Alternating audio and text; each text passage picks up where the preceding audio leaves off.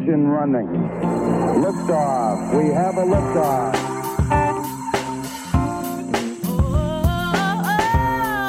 A wise man once said, "You don't choose the podcast chooses you." So consider yourself one of the chosen ones. Join us as we discuss books, masonry, esotericism, mysticism, lore, and more. It's one small step for man, one giant leap for mankind.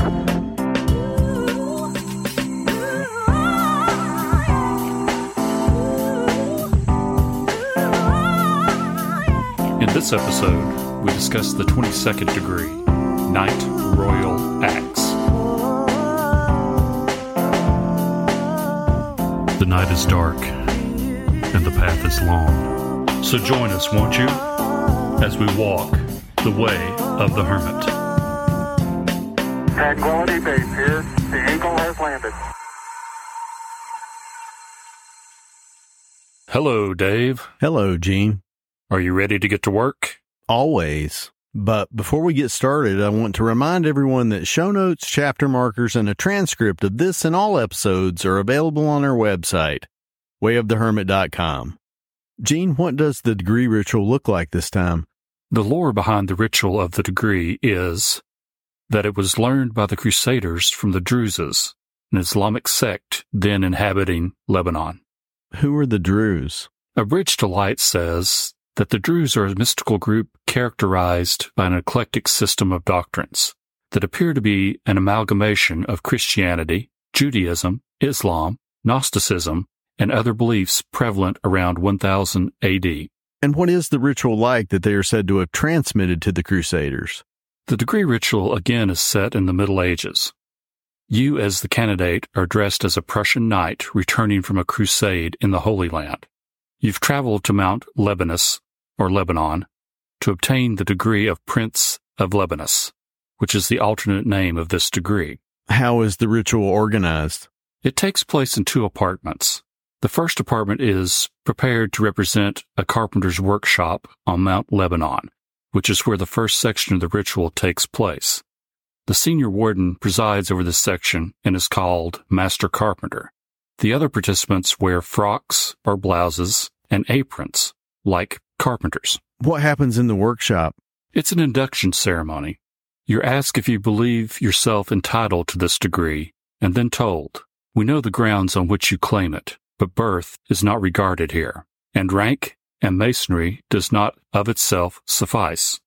You see us now engaged in preparing plans for the laborers and studying the calculations of astronomy. No one can be admitted to the high privileges of this degree unless he has first wrought 1 year in the workshop and obtained the unanimous suffrage of the workmen. Is your desire for this degree sufficient to induce you to lay aside your insignia, your sword, and jewel for a time and join the sons of labor who represent the toiling millions?" Wow, a year for the degree? Yes, work for an entire year and also get along with your fellow workers. Here's the oath you have to take. Do you acknowledge the dignity of labor and know that it is no curse, but a privilege, for a man to be allowed to earn his sustenance by work? Do you admit that the honest laborer, upright and independent, is, in nature's hierarchy, the peer of kings, and not labor, but idleness is disgraceful? And finally, are you willing to eat only what you earn, patiently to receive instructions, and to recognize and treat these workmen as your brethren and your equals? What does it mean by, are you willing to eat only what you earn? Well, first, that you should work if you're able to. And also, the degree speaks against gambling, so it's likely talking about that too. So you're inducted into a workers' guild? Yes. The degree ritual explains that the Druze perpetuated an institution originating in Rome about 700 BC called the College of Artificers, which are an operative group of artisans. Because of the many parallels that exist between the organization and the operation of these colleges and Freemasonry, it's been speculated that they are the roots of Masonry and the Scottish Rite. Well, the Scottish Rite is called the College of Masonry, and the bodies that perform this degree are called colleges. Right, and that's where the term comes from. So in the first apartment, you're inducted into a college and must serve for 1 year. What happens in the second apartment? The second apartment represents the Council of the Round Table. It is hung in red and lit by 36 lights arranged in 6 groups of 6, and each of the 6 in 3 rows of 2 lights. In the center of the room is a round table, and in the east an altar with an open Bible, the square and compasses, and an axe. What happens there? You are told more about the College of Artificers and their connection to the building of Solomon's Temple. What is the connection? Basically, the trees, the cedars of Lebanon. The ritual says the colleges of Rome originated from the ancient people who inhabited the Mount Lebanon area and supplied cedar for the building of Noah's Ark, the Ark of the Covenant, and Solomon's Temple. So it implies that the Druze were those people? Well, at least that the beliefs of the Druze were the core of the mysteries shared by Solomon and Hiram, king of Tyre. Here's a quote from the ritual. The Tyrians, or Phoenicians, were ever ready to aid the Israelites in their holy enterprises. The tie between them was the mysteries, into which the principal persons of both nations were initiated. Moses necessarily received them in Egypt before he could marry the daughter of a priest of Heliopolis. These mysteries, modified by Solomon, or perhaps in an earlier day by Joshua or even Moses, became in some respects like Masonry, such as it was practiced at the building of the temple, and such as it has in part come down to us. Hiram, king of Tyre in Phoenicia, and Hiram Abiff, whose father was a Phoenician and not a Jew, were likewise initiates. Hence the intimate connection between them and Solomon, bound together by obligation as Masons are today. That is very interesting. It pulls together some of the stories about Solomon and Hiram, but especially it helps explain the stories about Zerubbabel and his dealings with Cyrus and Darius. It does. And actually, Cyrus, Darius, and Zerubbabel are referred to by their initials appearing on the main symbol of this degree, the royal axe. Do you have anything else about the degree ritual? The last thing I have is that the symbolism of the working tools of the degree are described. What are the working tools? They are the woodworking tools, the saw, the plane, and the axe. The saw is said to represent patience, perseverance, and determination that cuts through all obstacles. The plane levels off the sources of inequality, prejudice, ignorance, and superstition. The axe is a complex symbol, which we can talk about later, but one thing it represents is a civilizing force that chops through chaos and makes resources available for further work or craftsmanship. Yeah, one thing that made me a little uncomfortable in this degree was all the talk about tree chopping and civilizing the barbarism of native cultures. You know, he discussed the axe as an instrument of progress, turning hunters into farmers and forests into cities. It was just all very colonial and not very environmentally friendly and condescending and maybe a little racist.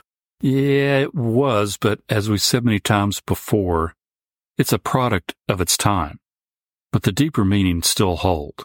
Pike equates the mighty trees that Masonry is supposed to fell as intolerance, bigotry, superstition, uncharitableness, and idleness. I know, I just wanted to point it out. So, what is the purpose of the degree? It's supposed to instill an understanding of the true nature of work. Here's a quote from the Ritual Monitoring Guide. Idleness is a deadly deterrent to advancement. Life is a process of never-ending refinement, resulting ultimately in the achievement of perfection. There's always another lesson to be learned, always a new vista or horizon opening before us.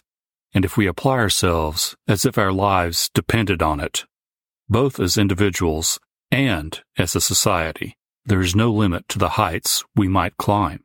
This is symbolized by labor and by the proper application of tools. All right, what's the first thing you have in the degree lecture?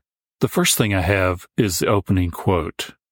Sympathy with the great laboring classes, respect for labor itself, and resolution to do some good work in our day and generation. These are the lessons of this degree, and they are purely Masonic. The ideal is as simple and true as it is sublime. From first to last, Masonry is work. It venerates the grand architect of the universe. It commemorates the building of the temple. Its principal emblems are the working tools of masons and artisans. When the brethren meet together, they are at labor. The master is the overseer who sets the craft to work and gives them proper instruction. Masonry is the apotheosis of work. When you really think about it, all of Masonry is about work. Work and working tools, technologies. Right. That last line that said Masonry is the apotheosis of work means that work is glorified or even divinized in Masonry, which is the subject of my first quote. All work is noble. A life of ease is not for any man or for any god.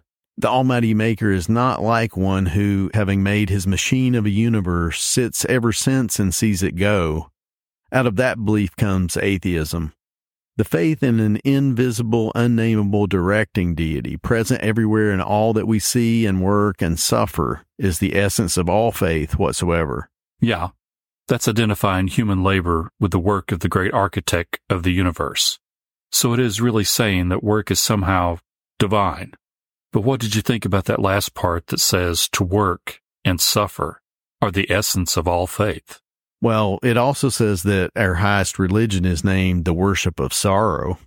For the Son of Man there is no noble crown, well-worn or even ill-worn, but is a crown of thorns.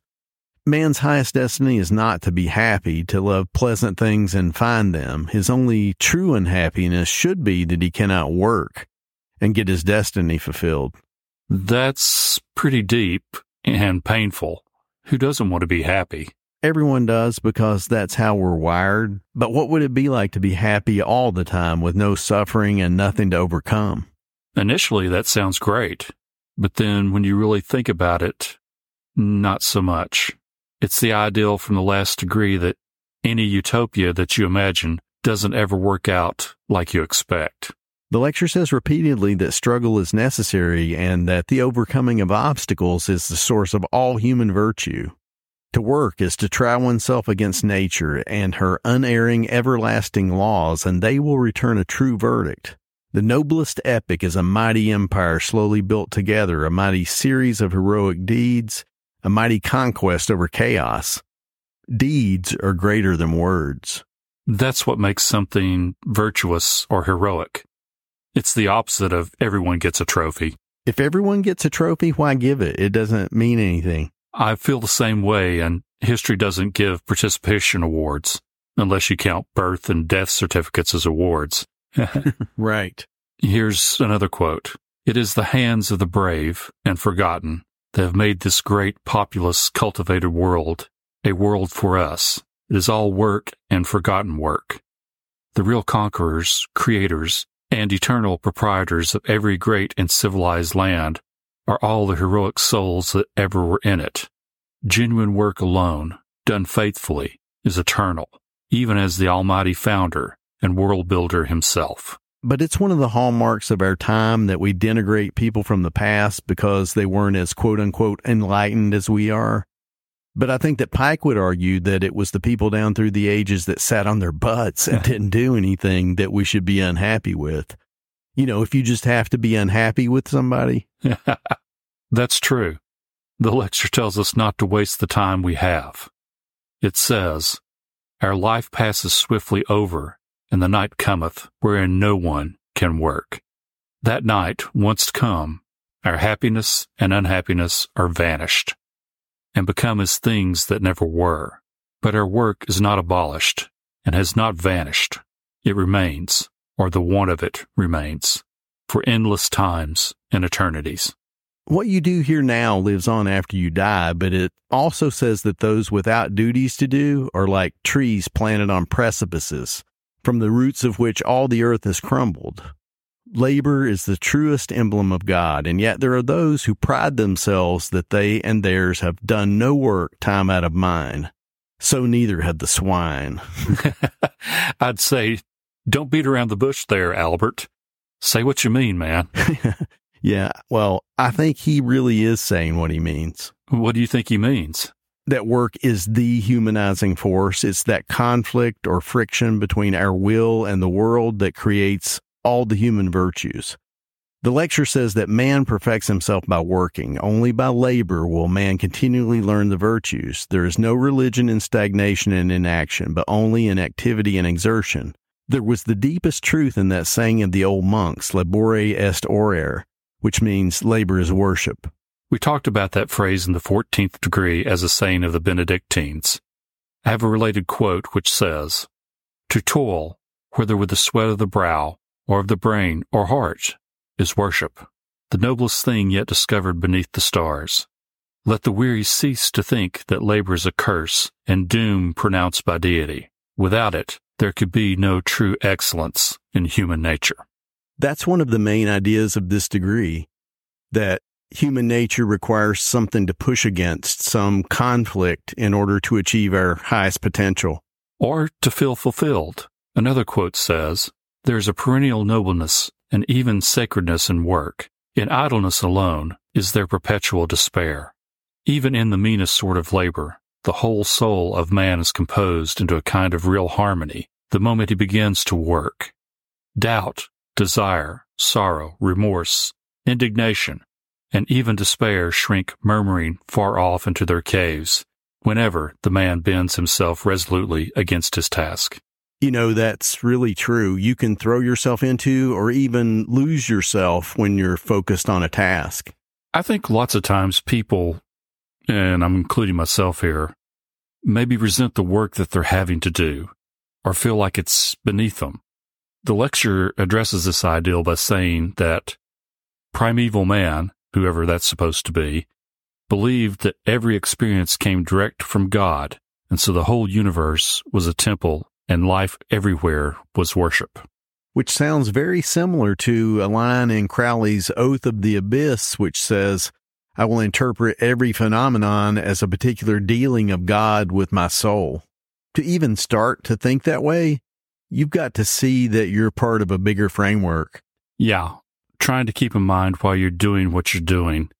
I have a related quote which says, "Labor is a more beneficent ministration than man's ignorance comprehends, or his complainings will admit. Even when its end is hidden from him, it is not mere blind drudgery. It is all a training, a discipline, a development of energies, a nurse of virtues, a school of improvement. Every human toiler, with every weary step and every urgent task, is obeying a wisdom far above his own wisdom, and fulfilling a design far beyond his own design." And a key to understanding that design is to keep in mind that it's not all about you. Your work may help or teach someone else, or it could just be your example, people seeing how you go about your work. Or how you sit around idle, which the lecture basically equates to a sin, since work is equated with worship. It says that duty is with us ever and evermore forbids us to be idle, to work with the hands or brain according to our requirements and our capacities. To do that which lies before us to do is more honorable than rank and title. Which reinforces what we were told in the degree ritual, that your rank, your title, or the degrees you say you hold don't mean anything in approaching this degree. It's only your willingness to work. The lecture says that Masonry stands up for the nobility of labor. It is heaven's great ordinance for human improvement. It has been broken down for ages because men toil only because they must, submitting to it as, in some sort, a degrading necessity, and desiring nothing so much on earth as to escape from it. They fulfill the great law of labor in the letter, but break it in the spirit. They fulfill it with the muscles, but break it with the mind. What do you think is the law of labor that it's talking about? That work is good for the soul. Oh, the old cliche. It's the journey, not the destination. Yes, but in this case it's completely true, and here's a quote to back that up. "It was well to give the earth to man as a dark mass whereon to labor, because the act of creating is better than the things themselves, because exertion is nobler than enjoyment, because the laborer is greater and more worthy of honor than the idler." If you're looking for self-improvement, and this is what is meant by Masonic labor, there isn't a shortcut. I've got another quote.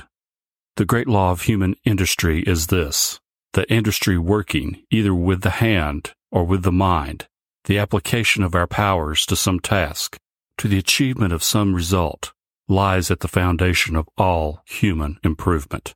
And not only that, the lecture says that work above all else defines who you are. It says man must be a worker. He is nothing, can be nothing, can achieve nothing, fulfill nothing without working. Without it, he can gain neither lofty improvement nor tolerable happiness. That's an extreme view. You are your job? I don't think it's saying that. I think it's just saying that work, and it's using that term loosely, is what defines us to the world. But more importantly, it's the way we end up seeing ourselves. In terms of the obstacles we overcome. Right. It makes me think of modern life. People working at jobs they sort of hate, hoping the day will end so that they can go home and watch TV or surf the internet. I mean, that's not everyone. Well, wait, yeah, I guess it is. But anyway, another quote that caught my eye was about idleness. The idle must hunt down the hours as their prey. To them, time is an enemy, clothed with armor, and they must kill him or themselves die. What did that make you think of? Escapism. The way we all seem to want to get away from ourselves. To turn off our minds by doing things that make us forget ourselves. It's like we're never where we are. Ram Dass, be here now, and all that. I know, to escape from your cares and woe. My next quote is, "It never yet did answer, and it never will answer for any man to do nothing. To be exempt from all care and effort, to lounge, to walk, to ride, and to feast alone. No man can live in that way. God made a law against it, which no human power can annul, no human ingenuity evade." That's interesting. God made a law against what?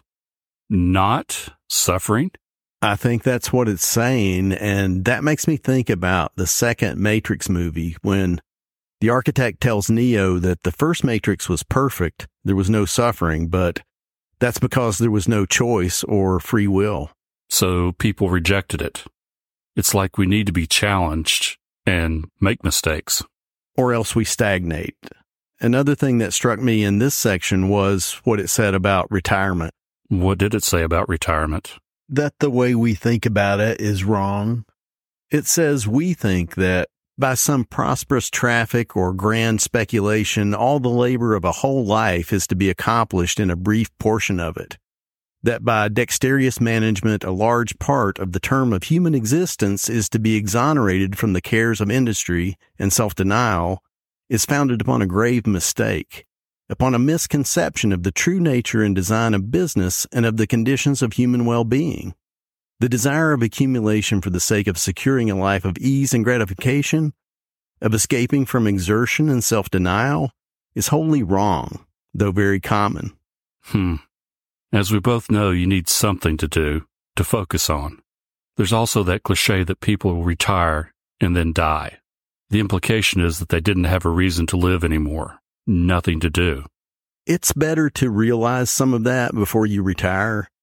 Just make it a way of life, or as the lecture says, it is best of all for him to banish from the mind that empty dream of future indolence and indulgence, to address himself to the business of life as the school of his earthly education, to settle it with himself now that independence, if he gains it, is not to give him exemption from employment.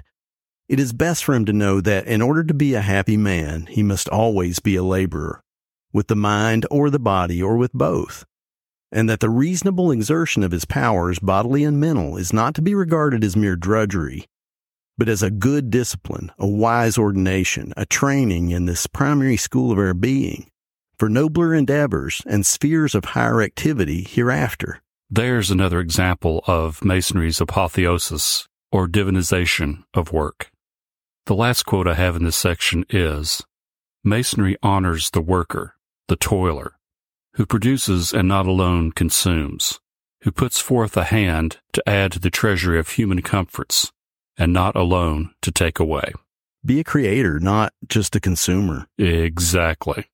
And the lecture points out how the lack of something can cause people to innovate or create. Here's a quote about that. "God has not made a world of rich men, but rather a world of men who must toil for a subsistence. That is, then, the best condition for man, and the grand sphere of human improvement. If the whole world could acquire wealth, if the present generation could lay up a complete provision for the next, as some men desire to do for their children, the world would be destroyed at a single blow. All industry would cease, all improvement would stop, and the world would sink, rotten as Herod, into the grave of its own loathsome vices. Wow. Now there's a picture. There's another quote about how most wealth is usually gone within 3 generations. Why does it say that happens? Because the fire that was behind the initial accumulation gets dissipated. If the kids and the grandkids don't find a new set of obstacles to overcome, they fall into vice, or at least that's the story it presents. And that does happen. It does sometimes, which leads to the question of what use the wealth is put to. Here's a quote: "If wealth were employed in promoting mental culture at home and works of philanthropy abroad, there could scarcely be too much of it. But if the utmost aim, effort, and ambition of wealth be to procure rich furniture and provide costly entertainments and build luxurious houses and minister to vanity, extravagance, and ostentation, there could scarcely be too little of it." Again, do you see wealth as a resource you bring to bear on your work, or as an end in itself? The lecture says that the answer is that every man has a work to do in himself, greater and sublimer than any work of genius, and works upon a nobler material than wood or marble, upon his own soul and intellect, and may so attain the highest nobleness and grandeur known on earth or in heaven, may be the greatest of artists or authors, and his life, which is far more than speech, may be eloquent. Your life itself is the work of art you're creating, whether you realize that or not. The lecture says that the great author or artist only portrays what everyone should be. They conceive what we should do and portray virtues commended to our admiration and imitation. To embody these in our lives is the practical realization of those great ideals of art. It's the myth made real, the embodiment of the archetype. If you think about it, it's the greatest homage and the greatest sacrifice to the deity, to embody your ideal of it and to actually live it. What more can you do? Here's my last quote in this section. "For it is a nobler thing to be a hero than to describe one, to endure martyrdom than to paint it, to do right than to plead for it. Action is greater than writing. There are but 2 things worth living for: to do what is worthy of being written, and to write what is worthy of being read. And the greater of these is the doing."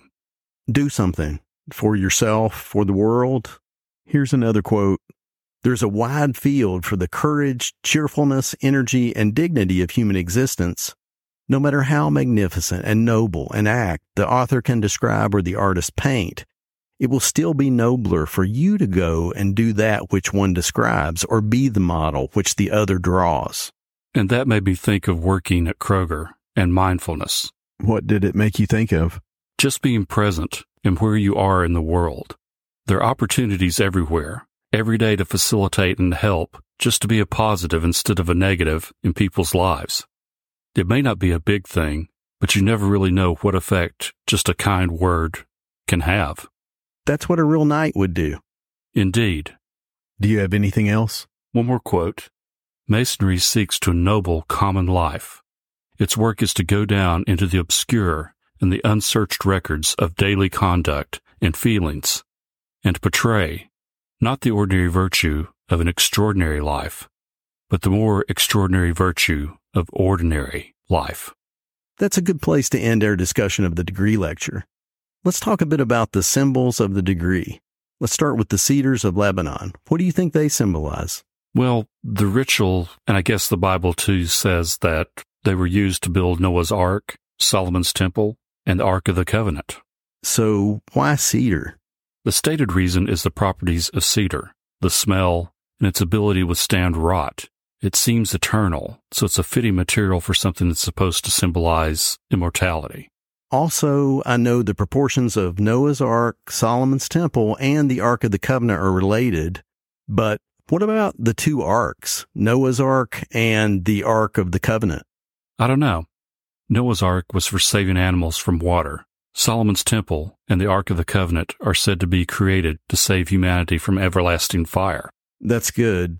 I think that relationship, whatever it is behind the Hebrew letters on the top of the royal acts of the degree, Nun and Samek, which stand for Noah and Solomon. Yeah, the initials all over the acts are fascinating. On the handle are the Hebrew letters for L and T, or Lebanon and Tyre, the source of the wood used to make the handle. What did you make of the other letters and the people they stood for? Well, on one side of the blade, the ritual says are the initials for Adoniram, Cyrus, Darius, Zerubbabel, Nehemiah, and Ezra. The first four of those we've talked about in previous degrees because they were instrumental in getting the second temple built. Ezra was the last high priest of the first temple, and Nehemiah was said to have brought the holy fire back after their captivity and exile. So you could say that they are all builders, or at least laborers for God. Yes, that's the connection. On the other side of the blade are the initials for Shem, Ham, Japheth, Moses, Aholiab, and Bezaleel. Okay, so I know that Shem, Ham, and Japheth are the sons of Noah. But why are they here among the list of workers? Well, let me ask you this question. Would your dad build a big old boat in your backyard to save humanity and not make you hammer some nails? Yeah, I see your point. They helped to build the ark. But what about the last two? I've never heard of them. Yeah, just another example of the people who actually do the work getting forgotten. Those are the guys that built the Ark of the Covenant. Oh, really? Yes, and they both held the title of Chief of the Tabernacle, which is the name of the next degree. Interesting. So, are they in a sense the culminating symbols of this degree? The sharpened blade of the axe, so to speak? I think they are. They're artisans who have perfected their craft. And how do you get good at anything? By working at it. What does they say? You've got to put in 10,000 hours of work to be an expert? Or like in the game of Go, you lose your first 1,000 games quickly. Right, because you have to see and work through different situations and overcome conflicts. That's how you learn and improve. So, how should someone who's made the realizations of a Knight of the Royal Axe now approach work? What would you tell them to do? The same thing they had to do to get here. Chop wood, carry water. Meaning your work, whatever it is you do, but now mindfully, with more of a realization of the context of what work really is. What is it? It's your means of realizing yourself. That's good. What did you think of the first apartment of the ritual, the workshop? I thought of Jesus as the carpenter's son and that being a mark against him when he came back to Nazareth to preach. They said, "Isn't this the carpenter's son? Why should we listen to him?" Yeah, they saw him being a laborer as a negative. I also thought it was interesting that they were studying astronomy in the first apartment, even though it's decorated like a woodworking shop. Well, you might say that the stars are the great architect's workshop, so they were studying the heavens to make their own plans. As above, so below. Right. And the second apartment has a round table, which A Bridge to Light says related to King Arthur's Knights of the Round Table. But ultimately, it mirrors the zodiac constellations, with the knights serving as God's agents here on earth. To try to bring heaven to earth through our work. Exactly. So what was your takeaway from this degree? I'd summarize it with 2 old country sayings. Okay. The first is, an idle mind is the devil's workshop. But that actually derives from a line in the Canterbury Tales, which is more pertinent to this degree. Idle hands are the devil's workshop. So the first point is that it's important to your own well-being and to the well-being of society as a whole for people to be busy, to work. That is one of the main points of this degree, and one I completely agree with, too. What was your second country saying? Make hay while the sun shines. All right. What does that mean in the context of this degree? You're only on this earth for a short time. That's your time in the sun. It's a call to do whatever you're going to do for yourself, for society, now. Don't waste the sunshine of your life. Or in a nutshell, turn your time on earth into something. Don't just sit there. Do something. Yeah, that's good. What about you? I thought of many of the same things that you just said. Do something, make your mark, Your time is short, don't waste it.